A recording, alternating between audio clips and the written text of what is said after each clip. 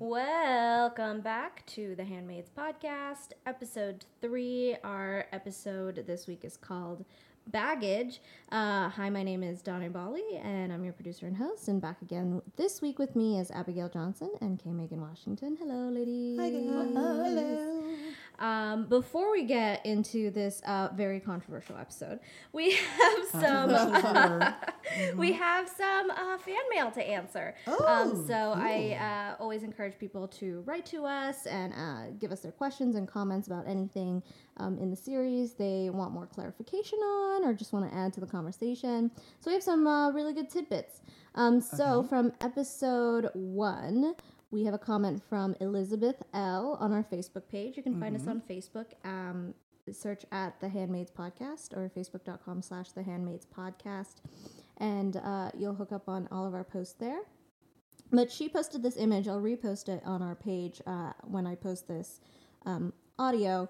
It says, "Great 2 episodes, but I was dying to know what you all thought of this scene comparison. Is Serena now essentially trapped like June was back then?"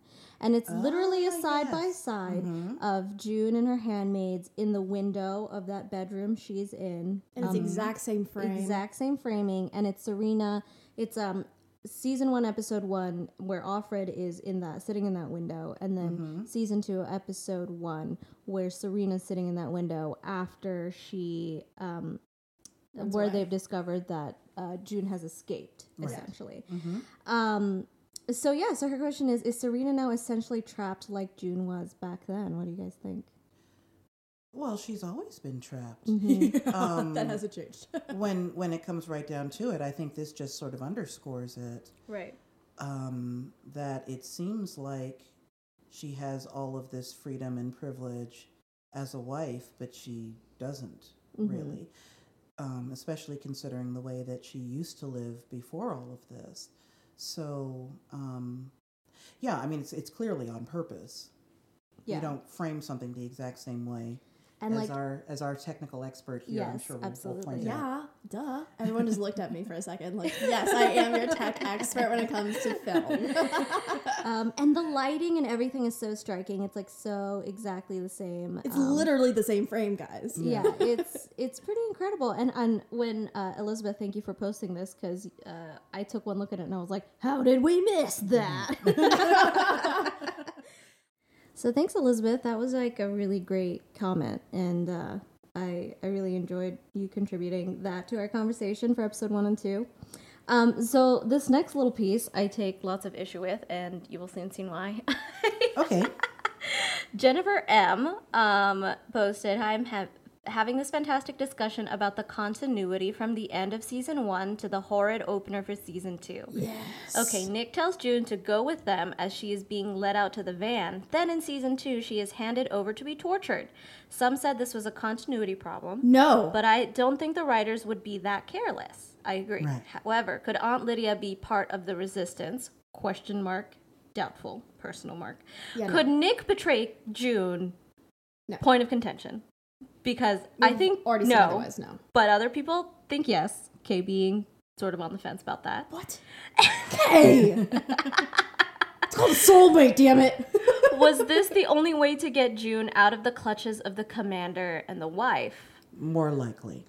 And, I mean, seeing as how it was like a group effort, maybe it was like interceded, because then afterwards the whole... what is that? The rabbit trail with the red dots happens at the doctor's office. Right. So did Nick know eventually she was going to be given to the doctor because she's pregnant? Okay, so here's my view of the whole thing. Okay. My perspective is he knew what was about to happen because he's not stupid. He's part of the eye. The eye's everywhere. Yeah. And the eye knows, June and the other handmaids in that unit, did the whole rock drop because they refused to beat someone to death and would rather send her to the colonies because apparently that's better. I don't know. But she was a friend. They didn't want to stone her. That's the point.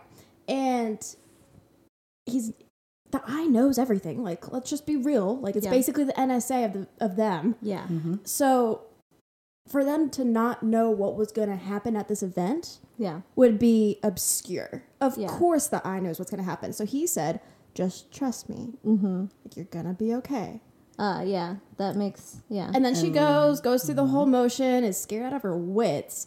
But the whole time in that scene, even though you guys recorded without me, the whole time in that scene, I was watching and I was like, Buddy said it's going to be okay.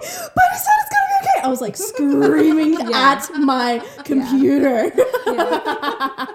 I'm not even joking, guys. Listen, I mean, the cinematography and the mood and everything, I was like, okay, they can't possibly kill all of them. But I had doubts. I started to have doubts. And I'm like, at the very last second, I was like, she's going to be the only one standing. She's going to be the only one standing. Like, I had like a thought in my head, but then they were all standing. But my point is, there's no way that he didn't know what was going to happen. Mm-hmm. Yeah. He knew what was going to happen once she went to the doctor, though. I think so. Yeah. That was the point. Yeah. He knew what was going to end up happening. Yeah. We've already got this. He's not stupid, and he's an eye. So let's just accept that that's what happened.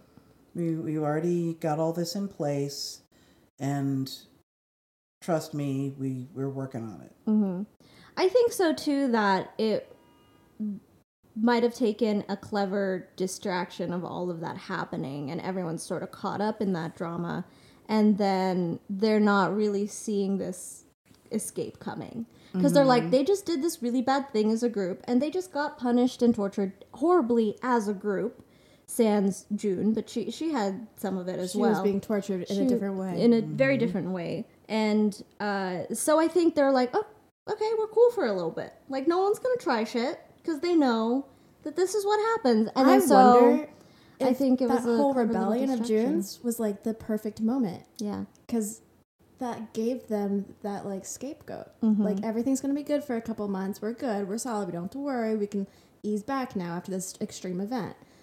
And like, I wonder if Nick and whoever he's conspiring with, they were like, June just gave us the perfect cover. Yeah.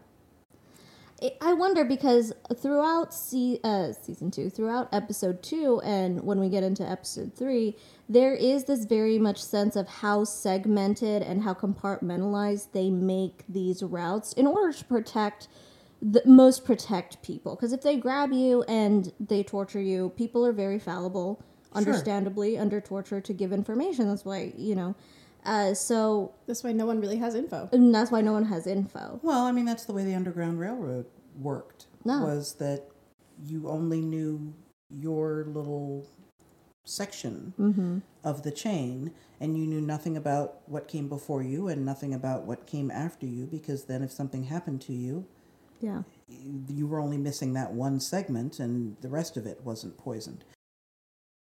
Okay, so Stacey M replied to Jennifer's comment saying, I don't think Nick will betray June. She's carrying his child, and he's already stuck his head out enough for her to get himself hanged. I don't think it was a continuity problem. Nick himself is just a cog in a wheel. Perhaps he told her to just go, maybe to ease her anxiety, even though he knew she had no choice but to go regardless of what her fate was. It's possible Aunt Lydia is part of the resistance, but I am not leaning that way right now. She's far too brutal with them.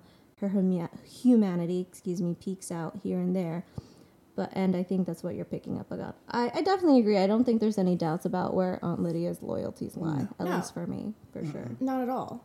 Absolutely. She's not a part of it. Yeah. She fully believes in what she's doing. We've talked about that in prior episodes where she fully believes in everything she says and does. Yeah. As Kay loves to say, a true believer. I love that term. And season 2, episode 3. I think this is the first time where I feel like an episode is like problematic, to put it as simply as I possibly can. And the episode wasn't problematic. June was problematic. June is very problematic. Okay. I will concede to that point. June is very problematic in this episode. But we do get some actually very surprising points that I wasn't expecting the direction the show to go in. So June, it opens with June running around the Boston Globe offices just everywhere. Which I kind of liked. Yeah, and she says, and this shrine/memorial has expanded. She's collected stuff, and she reveals to us that she's been there for 2 months. Right. 2 months is a long time to be by yourself. Right, which is why I really liked that opening sequence of her just jogging. Like, keeping herself sane with working out and doing, like, rhythmic things every day. Yeah, like isn't that like, after, some type of specific trauma or large changes in your life, like having a specific routine Yes. helps to keep you grounded. One of the main therapies when it comes to PTSD is to establish a new routine. Mm-hmm. To try to differentiate between what happened before and what happened now. That way there's a break in time, essentially. Mm-hmm. Making a new routine and following through with it every single day. That way you know what's coming. Right. And you're prepared for it. Mm-hmm. It's a similar thing that they do with children with autism. Mm. They will make sure that they have a routine. And if it ever has to change, they're alerted ahead of time. They're given coping mechanisms to deal with those changes. Gotcha. Like there's very specific reasons why rhythmic routines every single day are very beneficial to the human psyche, especially after damage. I think from a biological standpoint too, 'cause I did my undergrad in biology, is that mammals are not only mammals, but mammals and lots of different species are very rhythmic biologically. Absolutely. And the most familiar thing to most people would be what's called a circadian rhythm, and has to deal with the cycles of sunlight and things like that. So there are a lot of triggers in our environment that lends animals, many species, to a routine, and your biology within 24 hours goes through a certain routine. Mm-hmm. Absolutely. So she has this quote in the beginning, and we know we're going to talk about June's mother in this episode. She says, "My mom always said women are so adaptable." Mm-hmm. I was like, oh, here we go. Yeah. And we skip to over the pond to Moira in Canada, and there is a parallel memorial in sort of this park public space of people who have lost people or are still missing, people who are refugees in Canada who are missing people or know who they've lost people to Gilead. Mm-hmm. So there's this parallel sort of memorial thing happen there, and Moira sort of is contending with that as she's jogging through this park. She's living with Luke, and I believe also, forgive me, I don't remember the name of the girl who used to be mute but was rescued. She was also a handmaid. Mm-hmm. They're living in this apartment, and Luke is just really fixated about anything that has to do with, like, bringing Gilead down. She's like, they're bringing more troops to the border. They're, I hear some people, they're going to, like, maybe, like, do an invasion of New York.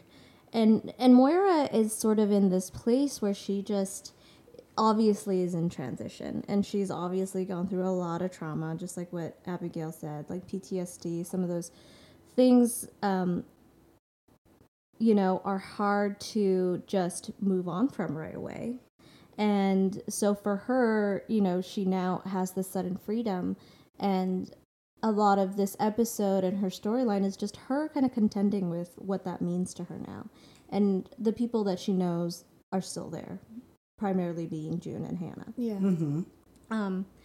So it's funny the way, like, this episode highlights the three people in this little world in Canada who were escaped from Gilead, how they're each coping and the mechanisms by which they cope. Luke is super fixated on, like, the, toppling Gilead. And Moira right now is really just uninterested with anything that has to do with any of that. Yeah. And she's just sort of living day to day. Yeah. But she's just fine. Yeah. Mm-hmm. So we'll get back to her. And we come back to June. She's in the Boston Globe offices, and she's making a timeline. And then I was like, pause, what does that say? It makes me so happy. We're going to make a timeline. We're doing it. Like, we called this. We called it. We need a timeline. We're making it. I promise you. It's and she's got the... And she's we're going to have string. We're going to have pictures. We're going to have labels. Like, I got you guys. Mm-hmm. And we're going to have a voiceover like Alice Piasecki at the L Word. And, but she's in the perfect place to get the stuff for a timeline, because you've got the whole hospital morgue, right? Hospital morgue. Newspaper morgue. Yeah. You knew what I meant. Newspaper morgue. Yeah, I mean, right it's there. Just like such a wealth of resources. Right. And I'm like, oh, yes. for her to piece together this information. Like, good for her. Yeah, out of perspective, too, because it's also been 3 years since she was captured and sent to the Red Center to be a handmaid. So she has all this perspective, and we spend a lot of time in season 1 looking back, like, what were the red flags? What led to this point, to this point, to this point? Right. But from her perspective and the people around her's perspective. And, you know, journalism at its very core is to have this unbiased perspective of, like, what is happening and to frame it in the truest and most neutral way. Right. In the simplest of, you know, journalism is obviously much more complicated than that, but in the simplest of concepts. So, you know, to have that sort of perspective, I think, for her is very intriguing. And also, she's by herself most of the time for 2 months. I mean, that's a good for her for figuring things out to do. Yeah, exactly. Getting some hobbies She in kept herself busy. Nick pops in every, once a week or whatever. He said, I'm going to try And to then get she here doesn't later wanna in the wake week for him a up. couple of days. Yeah. Oh, that was sad. I thought that was a tender, sweet moment. It That was a cute sad. moment. But guys, so what occurred to me in that moment when she didn't want to wake him up and he asked why, and she's like, well, because it's not exactly a win-win for me. You know, I'm thinking about Luke. Yeah. Like, say both of them, or even just her. Let's say just June gets over to Canada. Yeah. Then what? You Yeah. know, she finds Luke and he's like, oh, you're pregnant. Well, okay, you were a handmaid. And she's like, but it's not his. Yeah. And we did it to survive. Is that really acceptable? Like, how's he going to take it? Season 3, Well, stay tuned. Yeah, I was about to say, because it doesn't look like that's going to be an issue anytime in the near future. Well, okay, before we get to that point, guys. So, okay, so before we go there, now let's pretend that it's June and Nick that go across the border. You know, you say hi to Luke, and then he's like, wait, you're pregnant? Okay, you were a handmaid. Yeah, it's his. He's standing right next to me, and he's in love with me, and I kind of like him too. Well, then what goes on next? Yeah. Like, that's a whole new thing to consider. I think that is something I am really looking forward to seeing unfold at some point. Whether it's I just don't think June by Nick's herself. going I with really her. hope it's June by herself, because I feel like that Nick's has been... not going with her. Okay. I don't. Let's settle that. No, I'm just saying, because if he was going to, he'd have known when she was being picked up, and he'd have been there for it. But he's been so, like, he keeps hanging out with her, and he keeps talking about how it's their baby and how he wants his child, and yet he's getting her out of the country. Like, there's no way.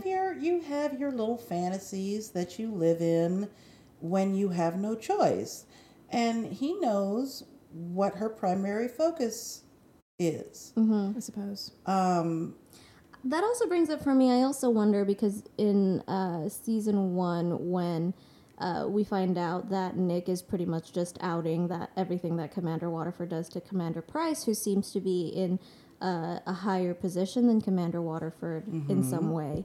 And at least from a morality standpoint and power standpoint. And so that makes me wonder if a lot of the similar drivers or similar staff in other households are also spies, which to Commander Price, which makes sense. However, you know, to be, you know, parlaying information to sort of what seems at the moment the head guy of the head guys is sort of a position that is harder to walk away from than if you were just, you know, any, you know, Martha or any other staff that didn't really have that much, you know, gravitas. But he has certain, like they would know he wouldn't be missing. And it would be not just Commander Waterford that's upset that he's missing. If we're assuming that Commander Price is the head guy, and so he would piss off 2 commanders, one who is considerably more powerful than Commander Waterford is, actually. He would actually be able to rise up and do something more about it. Yeah. And just say, I'm taking over, but really, like, how much are you taking over? And Yeah. someone else would be like, and we're going to go start war. Like, get your butt home. Yeah, exactly. You are coming home. So for me, I think it's a difference in, you know, for them to run off together would actually make it more difficult than if you just got June across and then he'll just figure his own shit. Because also in terms of, you know, storytelling, it adds so much more risk when you feel like you're in a situation and responsible for somebody else. You make really dumb decisions. Yeah. And June made dumb decisions on her own. So You know, God forbid she was with someone and that person was in danger. I feel like she's gotten more ballsy and it's made her dumb. Yeah. I think it's that desperation for sure that we'll definitely get to. And then, so the major theme of this episode is the relationship of June and her mother. Oh, really? I thought it was June being stupid. But okay. So what makes June's mother so interesting is that she is definitely portrayed as this hardcore activist, which in the literature she is. And that's very clear. You know, and she goes to these marches and rallies, and she's brought along as a very little kid. And that's all well and good. You know, when I went to the Women's March and various other protests, you know, I see lots of, you know, young boys and young girls all participating and like learning how to have a voice and having a viewpoint, and that's all fabulous. And what takes the turn in this relationship, I think the way that June's mother is portrayed, I think the producer was like, this is a woman of a certain era. This is a feminist of a certain era, like a hippie era. Yeah, and it's before my time, but I think that what I started to think about is that when people talk about feminism and people being feminists and the sort of resistance first and second and third wave, is this particular portrayal, this particular feeling of this really intense, very singular, very kind of rigid bra burning. Yeah. And that had its time and place, but I think when people think of feminism and people identifying as feminists, is that tends to be the image, yeah. And and of course feminism has evolved, and you know it means different things. It means different things to different people, and it's a little bit more broad and definitely, hopefully, more inclusive than it used to be. So I just thought a lot about that, about how, okay, this is why people are resistant to this word, is because they're resistant to this concept, and they're resistant to this attitude and personality of this woman basically, you know, being kind of like a steamroller. Like, no matter what you say and do, their way is sort of like the only way sort of thing, and that's it, like very singular of focus. Well, and it's also, and it's not just that she's a feminist, it's that she's her mother. Mm-hmm. I mean, most of us have relationships like that with our mothers where, you know, the mother's like, well, this is the way that I raised you, and I expected you to result to result in a specific. And then, I mean, even June talks about that. She's like, what was the phrasing? I didn't write it down. That mothers expect certain things of their daughters, and daughters expect something of their mothers, and it's never the same. Mm-hmm. Yeah. And then she just said that she wants to apologize to her daughter for that. Yeah.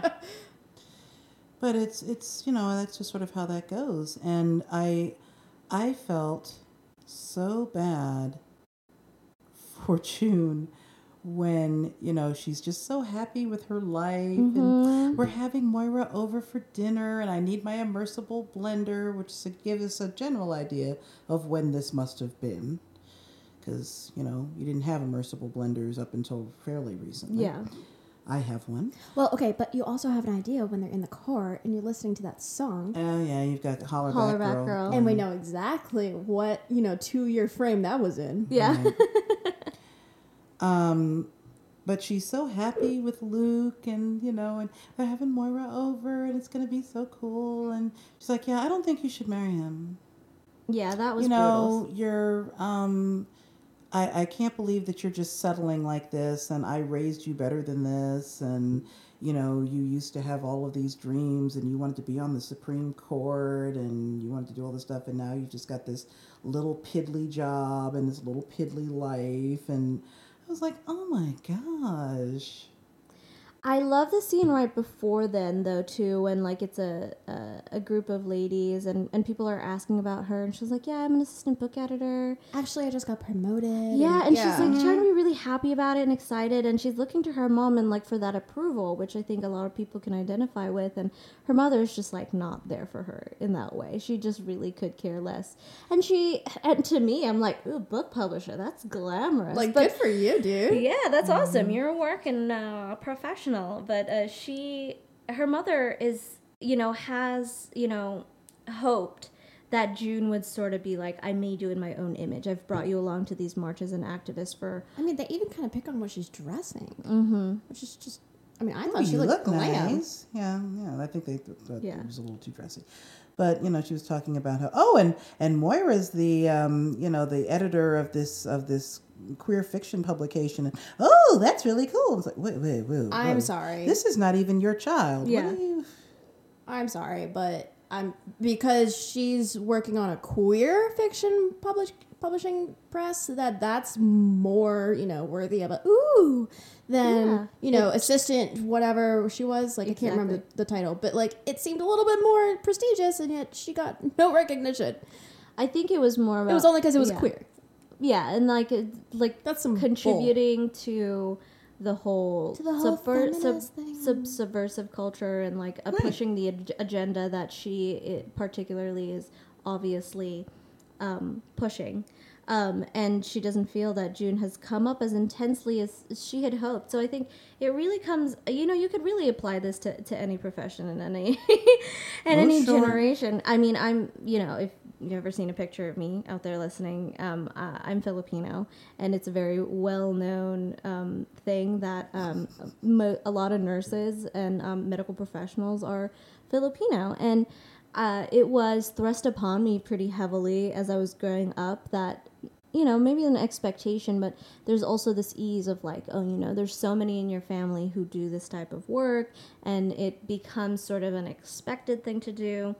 But being a child of immigrants, I moved to the States when I was 4 years old, so I grew up as an American, and I moved here in 1990, so I grew up in the 90s and with 90s culture, and so I grew up with a different sense of duty to my parents than the formal way of, doing the profession that your parents have laid out for you to do, or sought out for you to do, or is expectant of you to do.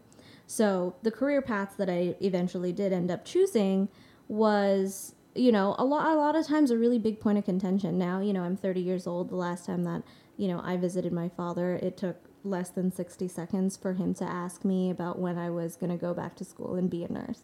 And now, and now I don't take it personally now. It used June to be... would understand. Yeah, it used to really affect me. It really, really did. But now I don't take offense to it, because I just know that it's coming from a place of, he that's how he's trying to express that he wants what's best for me and best for my future. And that's how he thinks is best and is best to express it. Like, my relationship with my parents and my mother is vastly improved than when I was a teenager. I think a lot of people can say that. When you age and mature, you really see the viewpoint of your parents, which I think is pretty relevant in this episode, what Abigail brought up about this cycle and what she realizes. Because a lot of the point of contention of her even trying to leave in the first place was she didn't want to leave Hannah behind. Right. And that's really the crux of this episode, is her fighting so hard to leave. The one thing that's holding her back is Hannah, and it's no small thing, to leave your child behind. And so she contends with that in this episode, and she contends with the relationship she has with her mother, in that she feels that her mother left her behind because, all those feelings of either she wasn't good enough or, just not gone down the path that her mother had hoped for her. And can we give a thumbs up and shout out to Cherry Jones for her portrayal? Yes. Fabulous, fabulous performance. Amazing. And then there's also the part, too, where they see a picture of her in the colonies. Like, she's been scooped up, and that's really emotional for them. God. That's out of the book. Yeah. Oh, is it really? It's in the book. Oh, I had no clue. I think in the book, Moira sees the picture and tells June. And tells June about it later. So here they're doing the slideshow of, what happens in the colonies, and you're doing great work, and, for, the regime, you're, tilling the soil and all that good stuff. So she assumes that her mother is dead because that was in the Red Center 3 years before, and we all know that people in the colonies do not last very long due to radiation. That's a solid thought, but she's not alive. Yeah. Yeah. So, well, and she's also not young. She was 37 when June was born. She wouldn't have made it long. June's in her early 30s now. Yeah. She's in her early to mid 70s somewhere. No, she's not still alive. And if she is, it's a miracle. Truly. Like, she must have escaped it somehow. Or, that'll be interesting to circle back around to that. And she'll have some serious radiation poisoning for the rest of her life. And probably cancer. Like, it's not going to be a pretty book if she is alive. Yeah. I think the assumption in the literature is that she's probably not. Right. And I hope that they keep to, because that makes sense. That does make a lot of sense. But we've deviated a little bit from what we think we know about who gets sent where and for what reasons. Well, I mean, let's run over this. I mean, she is essentially an unwoman. Her mother, she's too old to produce. Plus, she was an abortion doctor. Mm-hmm. Although they may or may not know that, because when June and Moira were talking about it, they were talking about how all the clinics burned all of the records so that they wouldn't know who the doctors were. Oh, that's smart. I forgot about that. But the primary thing here is she's old, and she doesn't have viable ovaries. Yeah. So we'll send her off somewhere because she wasn't going to play and she was an activist, and so we don't want her around rabble rousing. So we're not going to let her be. Send her off to the what did she call them? Easy. Econo people. Yeah, we definitely get to that in this episode. Right. Which I didn't expect. I was like, oh, the Econo people. I totally forgot about you. I'm sorry. They don't talk about them much in the book, to be completely honest, because she doesn't run across that many of them. Yeah, I think there's a few lines here and there that she does maybe mention them. I was going to say, because I was a little bit confused, having not read the book. I didn't really understand what the Econo people really were. Like, she talked about, like, if I had played my cards right, even if I had even known that there were cards to play, and I was just like, I don't understand what's happening. Okay, so Econo people. Mainly Econo wives is the term that's used in the literature. But if I had to look... Econo wives, there must people. be Econo husbands. Right. So Econo people. I had to look this up because it's been a long time since I read the book or listened to the audiobook, and I wanted to be super clear because I'm sure other people listening might also be confused. Yeah. So Econo wives are married to low-ranking men, but they can be fertile, as we see in the novel when Econo wives walk by in a funeral. And there are children, obviously, in these housing complexes where the Econo people live. Married, fertile, but low-ranking women who were good women, quotations, became Econo wives. Right. Single, good women who are infertile become Marthas. Single women who are fertile or fertile but immoral become handmaids. Right. Infertile, bad women become unwomen or work at Jezebel's. So that's sort of how you're categorized. A, whether you're fertile or not fertile. And B, whether you're viewed by the government as a good person or a bad person. And then your rank. And your rank. So obviously high ranking, we have the wives. So if you're low ranking, you are a Econo wife, which is such a great Margaret Atwood. You clever fox, you. So this whole term of like this economized wife, like you're still a wife, like an Econo box. That's like what you call a little bitty crap car that you buy, when you're 16 years old. It's an Econo box. So I think that I found this. It's on fandom.com. I found this. That is, I will post that so that you guys can look at that, because I think that would be useful. It's super, super useful, because then if I got confused, I was like, what's going on here? I was gonna say, I just thought that maybe I just wasn't paying enough attention. I was so confused, though. No, it's definitely a curveball, because they don't talk about it anything about Econo people in season 1, because that's what she's straight out of. Right? It's straight out of the novel. Yeah, and that was actually... Okay, can we talk about that Econo wife who just, judged the hell out of June? Girl. I sat there and I was like, who the hell do you think you are? I would never, ever be able to hand my child over. I'd sooner die. Oh, And then now come on. Tell me that you don't talk that way about people whose lives you don't understand. I think that's the revealing point about how we do that. One, and I brought up mom shaming in the last episode, and this is it. This is it.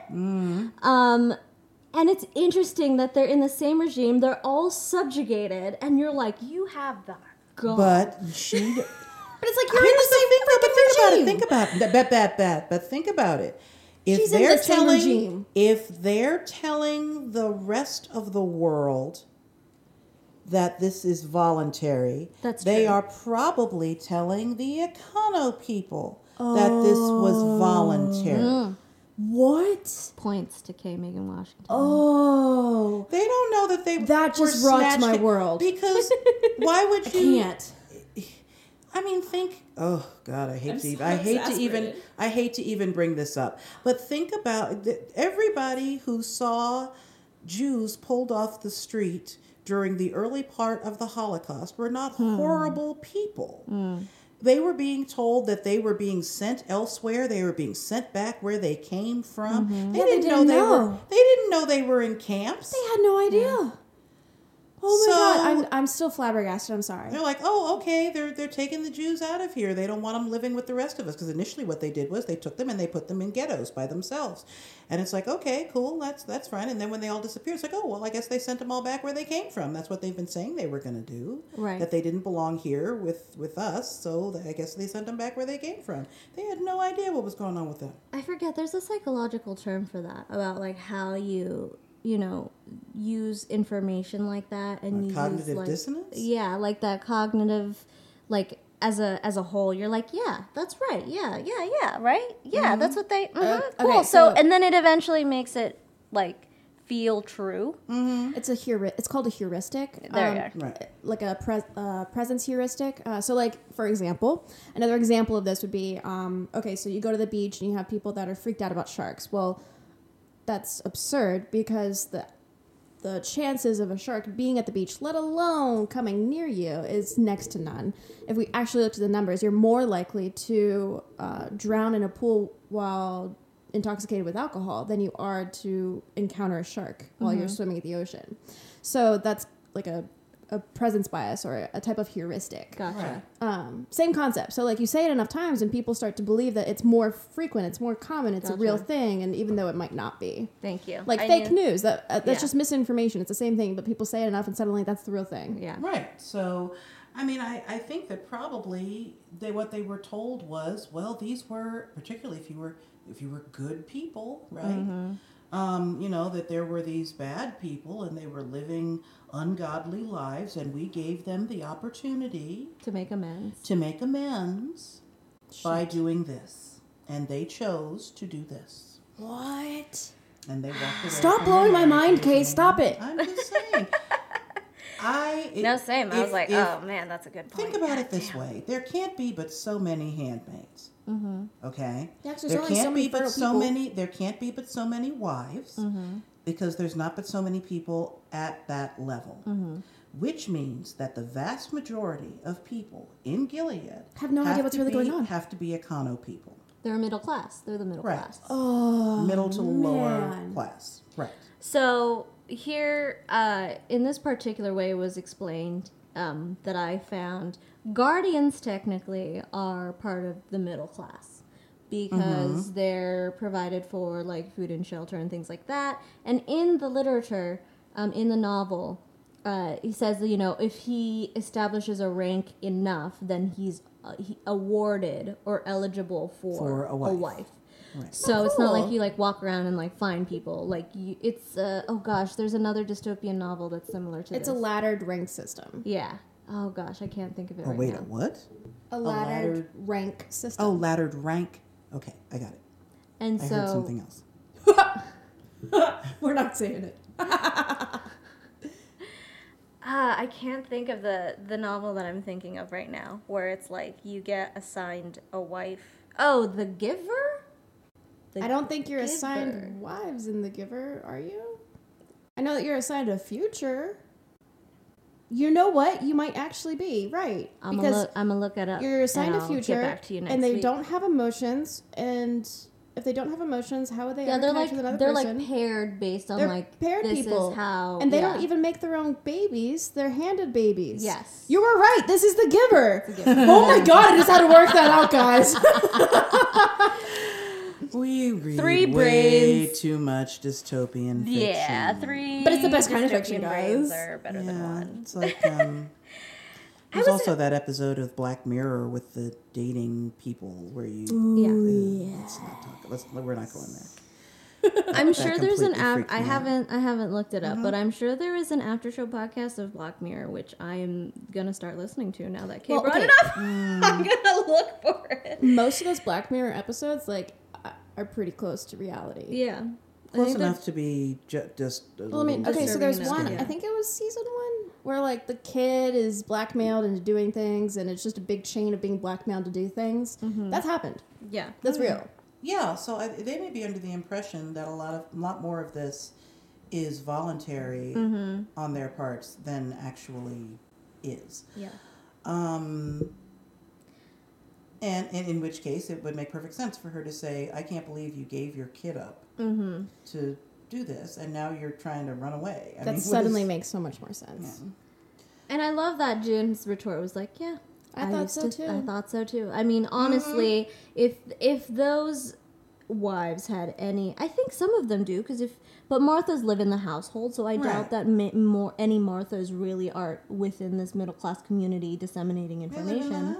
Because I think a lot of Marthas kind of have a good idea about what the hell the handmaids go through. The Marthas know what's up. And they also have like a gossip network, I think. What? They do. It's in the book. They do have a gossip network. Tell me more. Yeah. This is so exciting. There's a gossip network for Marthas? They love to talk, you know what I'm saying? Oh my god, yes. Because you can't keep all that juicy gossip to yourself. Yeah, I know. That's how I think a lot of the underground gets, whispered about is the Marthas. And they always talk about how Marthas are always trying to escape. Versus like the econo people are like content just enough where they're like, nah, I'm not going to try and make these grandiose kind of gestures. The handmaids are under a lock and key. It'd be very, very difficult for a handmaid to get away, which is why Marthas have a lot of movement. They have this sort of gray area where like they sort of can, and they see enough where they're like, I'm freaking out of here, y'all. Yeah, because even remember like season 1 when June and Rita. Rita, thank you. Head out, and Rita's in the Martha uniform, and everyone just like, okay, you good? Okay, bye.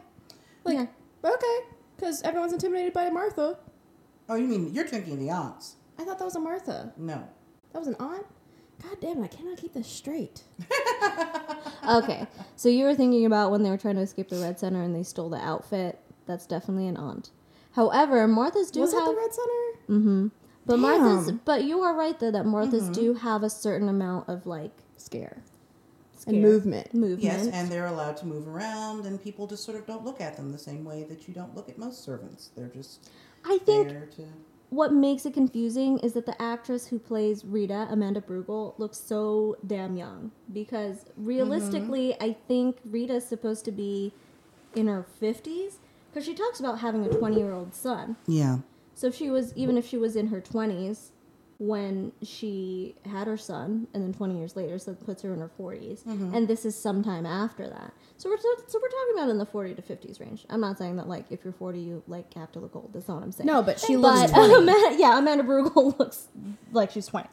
Is my point. Which is, I mean, good for you, Amanda. Like, I want to know your skincare regimen if that's real. Like, I mean, what's up? But that doesn't work for fiction recreations. It's difficult to understand as is. Yes.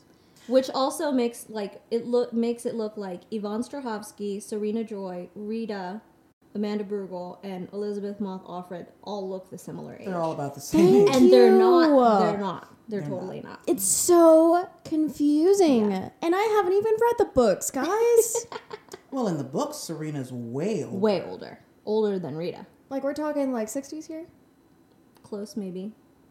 The second housewife or wife or whatever we want to call them of Emily. Yes. That character. Yes. Like that's how old that you're talking here. Yeah. Typically. Okay, so I wish they would actually represent that. Like I love Serena and who she's being, Yvonne does a great job. Thank you. She's beautiful and she's an incredible actress. Like I have no complaints there, but I think it would make more sense if they were to follow the age discrepancies that were written in the book, because when you explain them to me, it makes way more sense than what I'm watching. Gotcha, yeah. Not to say that what I'm watching doesn't make sense, but it makes more sense the way you're putting it out. I think at some point I had said that like maybe they had done it intentionally to have that sort of rivalry contention between June and maybe they're doing Serena. it to maybe they're doing it on the same level that like we're at the same age group and you're able to have kids and I can't. Right. Like maybe that's what it is. That I don't too. know. Yeah. I mean, because if they're focusing, that was actually one of the things I had an issue with the book, was if these wives are all beyond childbearing age, then what is all of this ritual stuff that they're doing? Just, be a just surrogate. Be good that you have a surrogate. And give the baby to them. And I think they figured that they had needed to have a wider age range for that to make sense there for the whole thing that's fair. Hang together. That's very fair. Unless they were infertile to begin with. I think a lot of people are infertile to begin with, because we've polluted such a problem. Well, or maybe they the had that older age for them because it took so long to get to that level. True. In society. I don't know. I mean, there's lots of different ways that we can look at it, and only the writer would really know the truth. Wife. I think because it seems like the sons of Jacobs were sort of this. I don't want to equate them to like the Masons because they're not the same. But it's just, it's a Mason-like feeling group where they're a little, there's secrets, and there's a lot of history there. And so when the sons of Jacobs then put themselves in power, whomever their wives happen to be, some of them are older, like Commander Price is obviously older. Joseph Fiennes, who's Commander Waterford, is obviously much younger than that. So it does play that there is a range of that whoever they're having. Pure perfect sense. So let's back up here a second. We're so off topic. No, we're not. We are. It's a complicated world. It is very. We are within topic, definitely. But I just want to back up to our girl who done lost her mind. Oh my good God, yes. Thank you. So the truck guy comes back, right, with the construction truck, and she leaves and drops her off at a freaking barn, right? Yeah. And it seems like this is not like a farm in use, maybe. It seems sort of an outpost because it's this giant barn with a bunch of old signs. And we see Boston. No one can read anymore. No one can read anymore. Ha! Busted. Wait. Okay. I thought they could read, but they were not supposed to. Well, also they took a lot of the old. Allowed to read. So what I'm saying is, they can still read, but they're just not allowed to. Right. I don't mean they can't, like they lost the ability to do so. Okay. I mean they can't, like they can't. They're not allowed to. So they took them down so you wouldn't have to. Right. So you would have to take the signs down. I'm following now. Because otherwise you would be tempting the women to read all the time. So you just take them down. Okay. And they did change a lot of the iconography. Like when they were in the train station, they took down all the old signs. Like they said, where are all the street signs? So they're sort of remaking a nation in their own image the way that they feel. They're not just like occupying a space and calling it theirs. They're reimagining it. So all these signs are taken down. There's the sign for Boston Logan Airport, and then there's one for Welcome to Salem, Massachusetts. And our main Econo person character in this episode, Omar, he goes, "Are you a good witch or a bad witch?" And I was like, "Yes." And he goes, "Depends who you ask."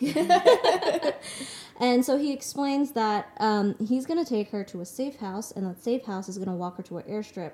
And the airstrip has a little puddle jumper, which is basically like a little Cessna. And he makes these jumps to and from Canada. Right. And first of all, how are you having airspace and you're what? Does not make sense to me, but that you're allowed to do that. It's not legal airspace. He said he was a black marketeer. Truth. That he brings stuff. Truth. You know, like things they're not supposed to have. Little knickknacks here and there. Yeah. So he says Playboy magazines. yes, exactly. The commander has. Pregnancy tests. Pregnancy tests. Exactly. That's why people look the other way. They get what they want. Yeah. As they're leaving, he starts to freak out and he says the safe house isn't safe. And we're like, oh shit, something's happened in the pipeline. I couldn't figure out what it was that he saw. I rewatched that scene like 3 times. He was looking at his phone. I think he got a text from someone saying like, don't take her to the safe house, it's been compromised. Mm-hmm. So And then that bitch just left him. I mean her. He was gonna. And then Well, that's what he's supposed to do. That's what he's supposed to do. And then Becky decides she's going to jump in front of the van. I'm sorry. I love you, Abigail, but come on. Darn it, Becky. So this is obviously, from a character standpoint, she has been deprived of human contact other than Nick for like 2 straight months. She doesn't know what's happening with her life. She finally is going in a direction. She thinks she's getting out. She gets sent to this creepy ass barn with people person who shows up she doesn't know what's going to happen. And all of a sudden he says he's going to leave her in the creepy ass barn in the middle of nowhere. So she is like begging him. He said somebody would be back to get her, but and that just he needed to leave. I'm sorry. This whole episode just reeked of white girl privilege. I called June Becky this entire episode. Because she's endangering this black man. She's endangering everyone around her at this point. Well, and particularly him. This is a black guy driving a bread truck. Driving a bread truck with a runaway white girl in the back of it that he then takes home to his family, to his wife and son. And so when Omar's wife, Abigail's lost it. Abigail's lost her mind. We lost Abigail. Okay, yes. But when you say Becky, you know what that reminds me of? In Finding Dory, where the little funny little bird that goes down that like has like one feather. Her name's Becky.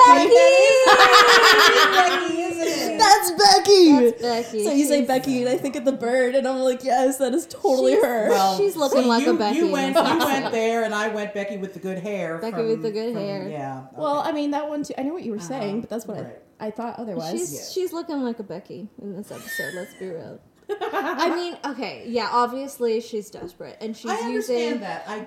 She doesn't understand she's putting at risk. She doesn't have a clue what's going on. No one's told her anything. To be fair, she doesn't know. But she shows up at like the apartment and sees that he has a family, and she's just like, cool, well, thanks for letting me crash here. And we're like, girlfriend, like they're all gonna die. Yeah. Like, what are you doing? Why would you say that? Get out. And then the wife's pissed off. Oh, understandably, I'm with her. But did she know that he was making runs? Doing this? I don't know. She probably did. Because she handled it relatively well, considering, which makes me think that she had to have some idea. But he doesn't bring them home. Yeah, well, no, that's true. True. You can go ahead and do it. And the kid was pretty chill about it all. Yeah, he's so like, cute. oh, this is a person. He doesn't know anything. Yeah, that's and she's dressed like a normal person. Yeah, so she's not dressed like a handmaid. Okay, whatever. Yeah. So, so there's that, and then they go off to church, which it turns out well, at least he's a Muslim. Mm-hmm. But they go off to church to do their what does he call it? He shows their profession of faith. Yes, their profession of faith. Yeah. Which is in fact a religious term, but I think in his case means more along the lines of we're going to show them that way we're going to make our outward like it's not required but totally required kind of dealios. Yeah, exactly. Absolutely. And I thought that was an interesting twist when she found under the bed, when she was hiding under the bed, someone came knocking on the door and she hid under the bed and she found the Quran and his prayer rug.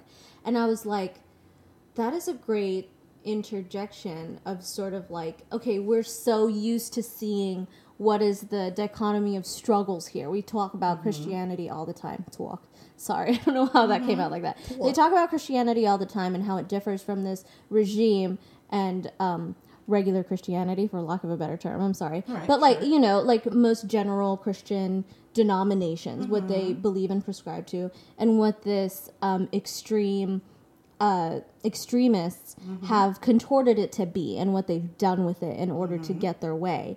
And so we've seen the contrast of that. And then now to be like, oh, you know, there really is this suppression of other people's faiths. And to see someone in their own way still rebel in their way by practicing the faith that means the truest to them, I was like, that's beautiful. It's just like a reminder to ground us, like, okay, these are Econo people. There's this person who's like a humble bred person, you know, and then there's the wife, you know, who also, you know, works, you know, in some other department, and they're taking care of their child, and everywhere they walk there is a guard every 5 feet.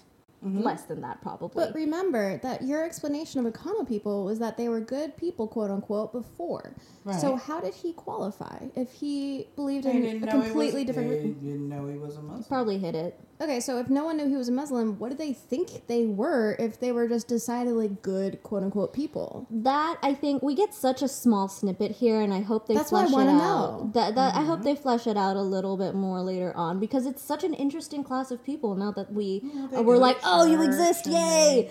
Like, yes, there's this whole swath of, you know, people that we haven't explored yet, and we just get a taste of them. And I agree with you. I feel like that would be a great... Maybe that's just the entire rest of society, is that if you're not at this top level, and if you don't fit any of the other qualifications, and you're just a generally accepted person in society, you need people to till you're the allowed land. To be an Econo person. You need people to till the land. You need people to drive the bread trucks. You need people to... So you keep the infrastructure that's there, basically. You just turn them into Econo people.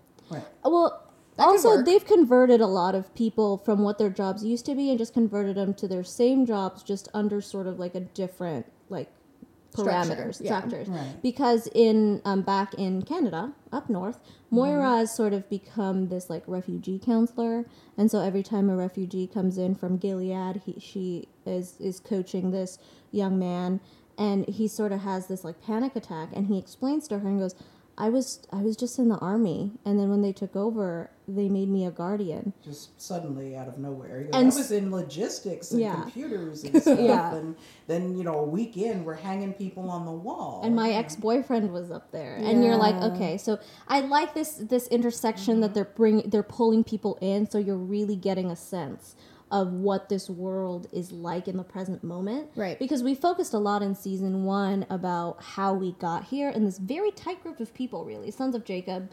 We don't know how anyone else got there, though. Yeah, and the people who were there basically mercenaries who carried out these attacks on the White House and Congress and Supreme Court. They could very well be true believers. Many of them probably are, but very most likely a lot of regimes are just paid. You know, a lot of mercenaries are just paid. I mean, that's basically how all of Nazis happened. I mean, a lot of them, you know, didn't realize, you know, what exactly was going on or what they were doing. They were just getting paid. They were getting paid and they were given orders. And I mean, I know that legally, currently, in our current state, it is illegal to pull that quote unquote Nazi card where you say, I was following orders. That's not allowed. But if you look even at our own men, like our own military personnel go overseas and they shoot at whoever they have been told are designated bad people. They don't actually necessarily know. I mean, they might, for all I know. However, it's entirely possible that they don't. Gray area there. They're told by someone else above them, who's above them, who's above them. There's not an absolute faith of truth about what is being handed down to you is actually the truth. And you just have to hope that they're doing the right thing. And so that hope is under a guise of you being paid every single, you know, 2 to 4 weeks. Yeah. Also, if you imagine the point of view of this young man that just, you know, that Moira was speaking to, you're in the army, then all of a sudden someone tells you you're a guardian, and then you're stringing people up. So then how do you escape from that? You don't. Because now you're just like, oh, here I am. Like, how did this happen?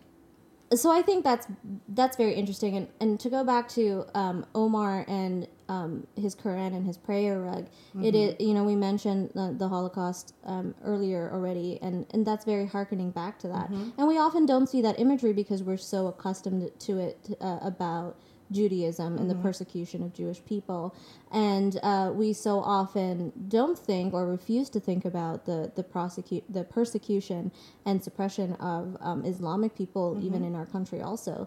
So to take it that step further and like you're hiding your Quran underneath your bed, you know, in order to profess that you're a Christian or else you'll die. Right. So, and even in Middle Eastern countries, I am not a Middle East scholar by any means, but you know, the extreme versions, you know, of these extremists basically in the Middle East that currently are, you know, the amount of times that people tell us, you know, this is not our Islamic faith, this is not what we prescribe to, and they sort of get lumped into this category where, you know, Muslims are extremely widely persecuted in the Middle East because people who have these very extreme beliefs go out and persecute those people who don't have beliefs as extreme as theirs. Right, and I can't tell you how many times I've come across Muslims that were handing out little flyers, you know, and they're like, this is what the Quran preaches, and they'll have like a list of 10 things, and it's very progressive and like feminist, and like there's no reason to be hating on these average people that just want to live their life and believe their beliefs. Yeah. Like they're not extremists. They actually have very progressive views. Yeah, it's when you don't understand other people's lives, you tend to make them the other, and then you have to, you assume that one is the mass. Right. Yeah. So, but then they go off to church to make their profession of faith. Yeah. And they say they're going to be home by like 2. Yeah. And then it gets late. And then rather than just stay her behind where she's supposed to go, she impersonates an Econo wife. She's fucking ballsy as shit. And she walks out the goddamn front door. What the hell? with a map. With a map in her words on freaking it. pocket. And I'm like, girlfriend, you better tuck that map in your goddamn pocket, or I swear to God. Walking And just around like, with her hair and uncovered. literally just I mean, like everyone like making their way. She doesn't even know where she's going. She's just following all the Econo wives. So she's following them. She's just walking with them and eyeing like every 2 feet the guard with the machine guns. Literally every 2 feet. Why these people are so guarded. It's crazy. But I mean, that's how you keep people in line, you know, obviously in this world. And eventually they make it to a train. And there's no words on the train. There's just little pictures of what the stops are. And she gets off on a stop and she feels confident enough. She's like, she freaking books it in the woods. And well, it's the end of the line. So it's the end of the line, so she has no choice. She goes and she books it in the woods, and then now she's having this flashback moment, and she's really having to contend with whether she's really going to leave or whether she's going to stay, or whether she's going to let Hannah go in this moment. And she's having flashbacks of all the scenes we have in season 1, episode 1, where they're in the woods, they're running, Hannah's wrenched away from her, and she's captured. So all of that is very present for her, and it's working through her, and she is running through the fields, and she finds the airstrip. And I think somewhere in between there, she really comes to the conclusion that, like, this is the decision that I have to make, whether it's for herself or for Hannah. Okay, but let's be real. I don't care what you have to say next because, I'm sorry, but, like, that was very rude of me. But to be real, if she decides that she can't leave Hannah back, she's got 20 steps back to go. There's no way it's going to happen. Truth. Yeah, like, where do you go from here? I don't care what her thoughts are. She do you has do no from here? other choices besides death. Yeah, because then what are you going to do? Just, like, hide out in the forest? You're going to get caught eventually. Like, no, she's going to You're die. going to try to, like, be undercover. Go to the airstrip or die. Those are your 2 choices. Yeah. She's being stupid. Once again.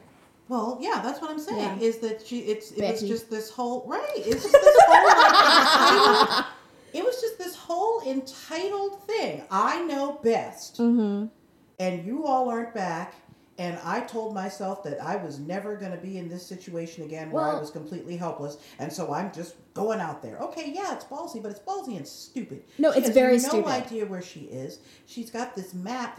She's got a map. Okay, cool. She can follow the map. The map has words on it. I'm telling you, that woman sitting behind her on the train is the one that turned her behind in. Yeah. Hey, excuse me, Guardian, there with the... I saw a map. I just saw this woman...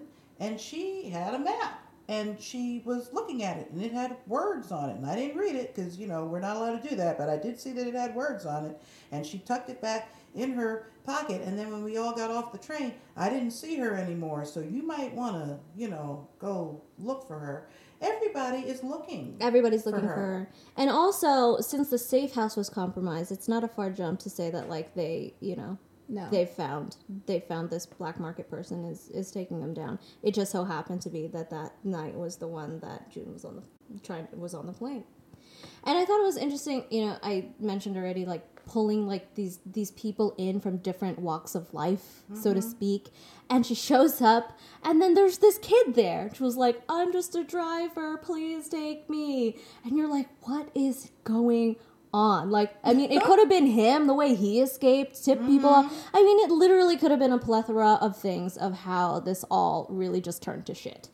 And it's probably a good combination of all of those things. Their version of the FBI was like, aha, I've put the puzzle together.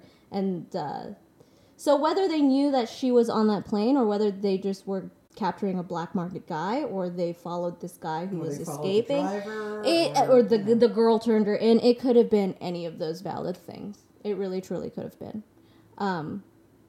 And we're very close to the border because if he has like this little Cessna that he's able to take to and from Canada, it can't be far. No, not at all. They're in Massachusetts. Massachusetts is not that far. Just like a stone throw to Toronto. Yeah, stone throw away.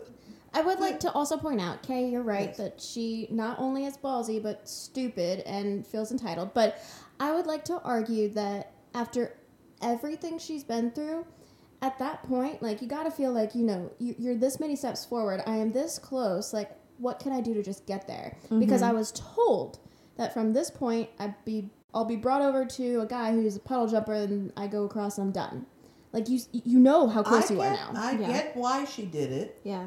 But I will point out, if she had stayed in the stupid barn where she was supposed to be, everything probably would have worked out the way that... she'd be all right right now. Yeah. I mean, maybe. We don't know that because he said it was compromised. He said the safe house was compromised and that someone was going to be back, not him, else was going to be back to move her, and she threw herself in front of the van and refused to go anywhere. Now, that just makes me really concerned for this Econo family. They're dead. Oh, no, don't say that. As soon as they didn't come back, I knew they were dead. No. That's not true. Oh. You don't know that. Oh, don't say it. It just makes me sad. Where were they then? I don't know. There could have been any number of things. Any number of things. Some Econo party after church. You know how the Baptists do? Like, it might be something like that. I don't know. They were at the potluck. They were at the potluck after church. Thank you. It could have... You don't know. I'm just hoping... They are not dead. I won't let that happen. Abigail and I are optimists. And we're like, they're not dead. They're probably dead. But they're not. We're hoping they're not dead. In the same way, I was an optimist that Nick knew what was up at the beginning. Like, sure. Give me some faith here, Kay. You are very faithful that things are going to work out. I'm not a faithful person when it comes to policy, but in this show, I need to be. Yeah.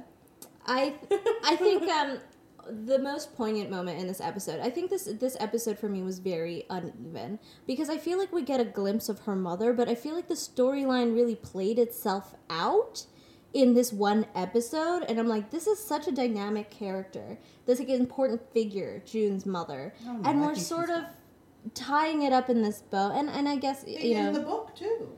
Yeah, they really just didn't spend a lot of time. I don't know if I recall her actually talking about her relationship with her mother in the book. She did. She does. Yeah, she talked about her quite a bit actually. But then she meets Moira at Jezebel's, and Moira tells her that they were when she was recaptured before they sent her to Jezebel's, they were running these videos of the colonies, and this is what could happen to you, and we could send you off to the colonies, or you could go work and work on your back. Which one you want to choose? And that she had seen June's mother in the video. So I don't know. And then at that point, they just didn't talk about her anymore. Yeah, I don't know if maybe it was like really late because I stayed up to watch this, and I just wasn't super into it because I was tired. But I was just feeling like usually I'm so connected to the emotional journey she's on, and this one, even though I have my own personal journeys with my mother and my family, and I'm sure a lot of people also do, and it. Hopefully it resonated with you more than it did with me. But there was something about it, like this huge disconnect between her and her mother. And to circle it back around to whether she's going to leave Hannah or not, and Abigail had referenced this quote earlier, and it's more full form. She's in the plane. She's like, no mother is ever completely a child's idea or of what a mother should be. Mm-hmm. And I suppose it works the other way around. We didn't do badly by one another. We did better than most. I wish my mother were here so I could tell her I know this now, and that I forgive her, and I hope Hannah forgives me. And so I'm feeling like that is like the heart of this episode, but then it gets so distracted and marred by like just the dumb actions that June has done. So I feel like Kay is very right to be upset that like June's very problematic in this episode, because it wants to be about like, what is this relationship with your mother and the choices you make for your own children, and that the mistakes. Batman Returns. Yes, absolutely. Have you seen absolutely. Batman Returns, the second Batman movie with Michael Keaton? Yeah. You know how they put both the Penguin and Catwoman in the same movie? Yes. And because they were both in there, it wasn't as good a movie as it would have been if they had focused on one or the other of them. Yeah. I sort of felt like this needed to be two different episodes. Yeah. Her running around and trying to establish a new routine for herself in the Globe thing, thinking about her mother and her relationship with her mother, and then her moving on to wherever. Trying to put it all together. Just Putting it all together much. was very muddled. Yes. Yeah. I think that's the feeling I got. It was kind of hard to follow everything because we were all over the place on both fronts. And we introduced like a huge new thing, and you're like, Econo people, what? And then we just ride right past it. And we ride right past them. So yeah, and we spend it is a tone shift from season 1 when we spend so much time thinking about these things and the little nuances, and it just moved really fast. Like, and I was kind of disappointed that this is where they went with this episode. I was really hoping to have those couple of episodes where a side story development would happen. Right. But I mean, we're still missing. I mean, we get a little missing Moira. 2 weeks. Or, I'm sorry, 2 months.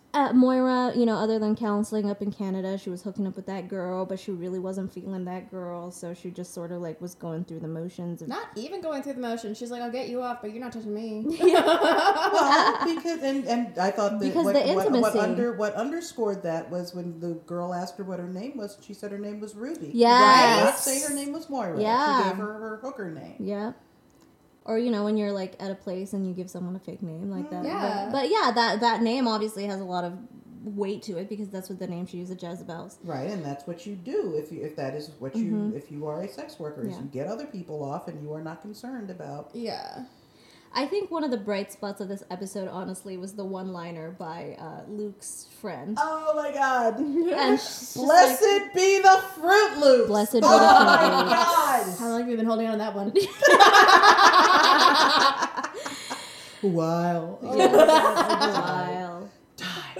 Yes. Died. And so we have 6:30 this morning, howling, probably waking up my neighbors. I think that I feel is the bright spot, because you see Moira in these moments really subtle, just contending with life day to day, and she just comes home and she is just like she's over it, and she's antagonizing basically this poor young girl, and her response is this levity and this moment where everyone just sort of, and Luke's like super depressed, wrapped in a blanket on a couch, and they all just have this moment where they laugh. And for people who have gone through as much trauma as I think to have that moment with such like a breath of fresh air, like, okay, they're making progress. And progress looks different on everybody. Yeah. And I think that was just such like a great communal moment, them all laughing together. And she spoke. She said words. And it was the best line, I think, of the season, if maybe the series, debatable. It took me a while to figure out why Moira was yelling at her, and then I realized I think she was eating Moira's cereal. Yeah. When you have roommates and they eat your shit. You come home, you come home and you got your roommates there, and you look at your roommates eating the last of the ice cream that you put together for yourself, and you put aside for yourself, and you're like, you know what? God damn. Fuck you. That actually makes so much more sense. I was not having it. I think she was eating her cereal. And that was why she popped up with Blessed be the Fruit Loops. How long have you been holding on to that one? That was just the best retort. It's really, I felt like that was one of my favorite parts of this whole episode. Honestly, it really, really was. I think the storyline with the mother is important, and I think what it's saying about motherhood and letting go, I think that's all brilliant. But and I did like that one moment where, you know, she's reflecting on it and she said, I should have known better when I was told that we were going to go feeding the ducks at night. Mm-hmm. And then you find out that they're like burning all the names of their rapists. Yeah. I mean, and that's just, that holds so much weight with this, like the tone of the series and what's going on. I think so too. It makes me think, like, you know, what your viewpoints are as a child, what your motivations are. And then when, you know, you have a mother who's extremely progressive and very strong about her activities, it becomes like, you know, it doesn't become about you, it becomes about your mom. And when you're at a young age and you're developing your viewpoints about the world, sometimes it doesn't serve a young child to just be like, this is what your beliefs should be, this is what my beliefs are, look how strong my beliefs are, because, you know, she just wanted to go feed the ducks. Yeah. And I think we take that for granted as adults. You know, I'm not personally a mother, but I think we can take that for granted. That the kid just wants to play with his truck. Mm-hmm. And everyone around them is, you know, conspiring against the government. You know, it's this... He's just... And some people honor the innocence. I think that's what Gilead really is powerful at, is they honor the innocence of childhood and children. That. And the world before, in our world now, I feel sometimes we take that for granted. I have a young lady. She's not a child, but she's a junior in high school. And she is doing an abroad trip, which is great. And it reminds me every time that I interact with her about how much she puts on her plate in order to try of what she feels like will get her to the next step. And I feel like that's a lot of young people, you know, trying to get into college. You pad your resumes as much as possible and work yourself to death and all the sports and all those things. And a lot of those things have validity to be a well-rounded person, sure. And if you truly enjoy those activities and truly have the energy, I wish I still had the energy to do all of those things. Right? It's like, where did it go? I can hardly do, like, the laundry and, like, cook in the same day. Like, I Thank you. I'm so glad I'm not alone. Yeah. Oh, no. Yeah. I just thought I was a worthless human being sometimes. But that's what I'm saying is, like, we have these perceptions of, like, what childhood should be, what, you know, feminism should be, what, you know, being a wife should be. And it's all these shoulds and constructs. And what Gilead has sort of broke open is, you know, when you force someone one way and you look at the other side of where you just were not so long ago. 3 years is honestly seems like a long time, but it's kind of not. Right. You know, thinking of myself 3 years ago, it's a vast difference. So to see on the other side how different someone is forcing your life to be, and looking back and feeling like, okay, there should be some in between. Because now I see that back then, this is what I was concerned with that was not so important. And then now I'm being forced to care about this thing, which is... And then give yourself another 3 years, and whatever that thing is right now, you'd be like, why? Yeah. So it's a continuous issue. Yeah.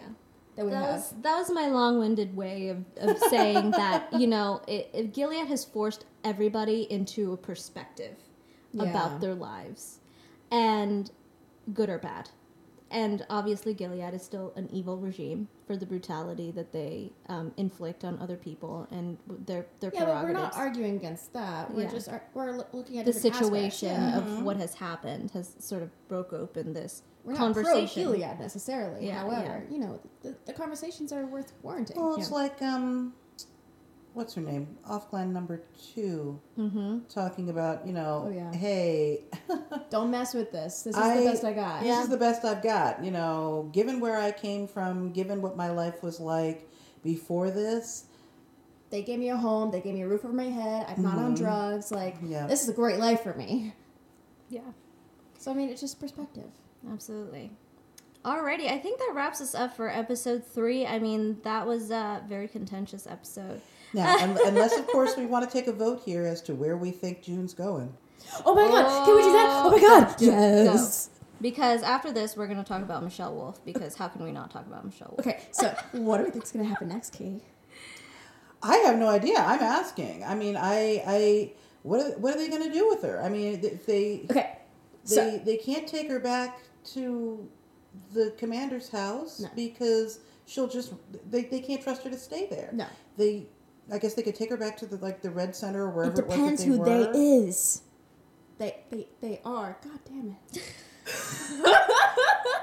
It depends who the they are. Are you thinking? Yes. That the pilot was not actually the pilot?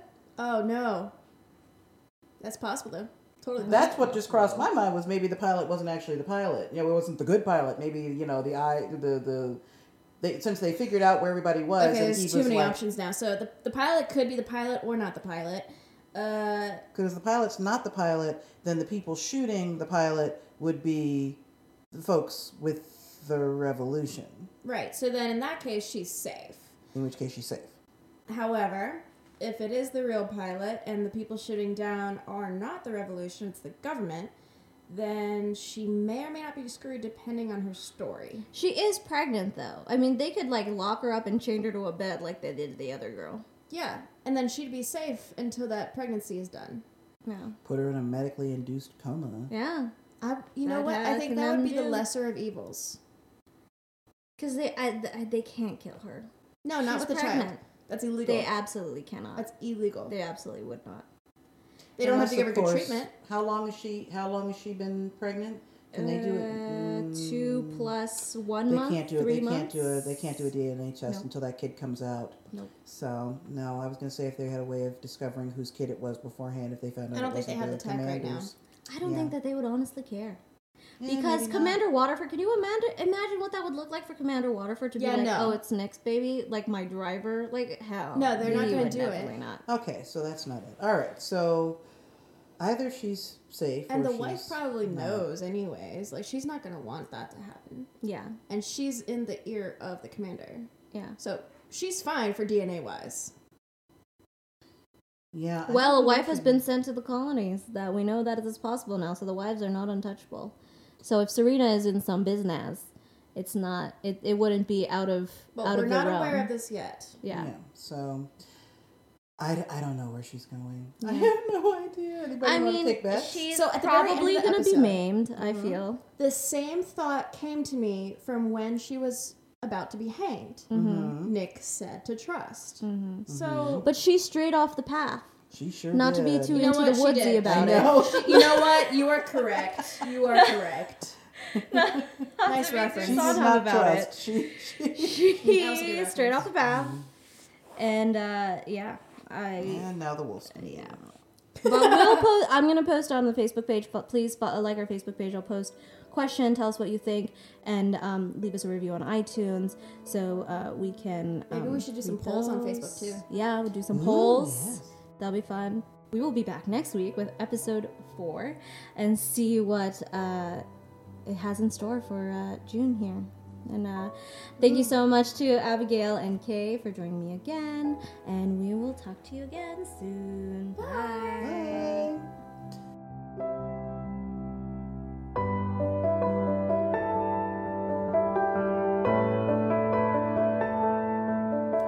Thank you for listening to the Handmaids Podcast. My name is Donna Bali. I'm your host and producer. Thank you to Abigail Johnson and Kay Megan Washington, my co-hosts this episode. Our logo was designed by Judd Osterkoch. Our sound mixing and mastering is by Joel North. And we record at the Look On Media Studios in downtown Baltimore, Maryland. Please connect with us on Facebook at The Handmaids Podcast or send us an email at thehandmaidspodcast@gmail.com. If you like our work and would like to support us, you can find us on ko-fi.com and send us a donation. That is ko-fi.com/thehandmaidspodcast.